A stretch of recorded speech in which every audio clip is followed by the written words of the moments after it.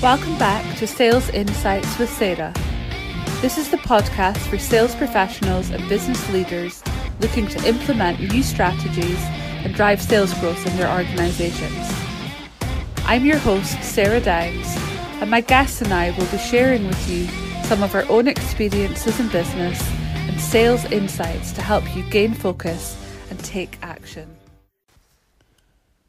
Hi everyone, and welcome back to the Sales Insights with Sarah podcast. So today I want to talk about motivation. What is actually motivating our buyers to purchase from us? Why should our buyers purchase from us? And I want to break that down. I think there's two levels of motivation in B2B sales. The first one is corporate level, so the company, the business that you're selling to. And secondly, it's individual, the individual professional that you're dealing with, the person sat across the table that you want to say yes in order to get your deal through. So many of the companies I work with focus a lot on, more that corporate level, business level motivation. Now, some examples of this could be to save money, to be safer, to evidence innovation, to create more efficiencies within the business.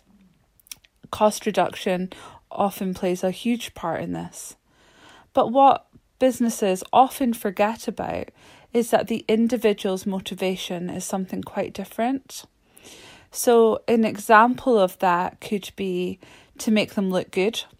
It could be, if they're a budget holder, that they're looking to personally save money. You could actually be helping somebody to make money, especially if there are targets on them where there's a financial reward. Or it could be simply something like, if they save the company money, they could be in the lead for promotion. Now, this list is endless. That's not the only business or individual motivations. But I think it's really important that for salespeople that we do try and identify what both of those are in those early stage conversations. So quite often we'll know the business ones prior to going in, but the individual motivation you need to pick up on pretty quickly.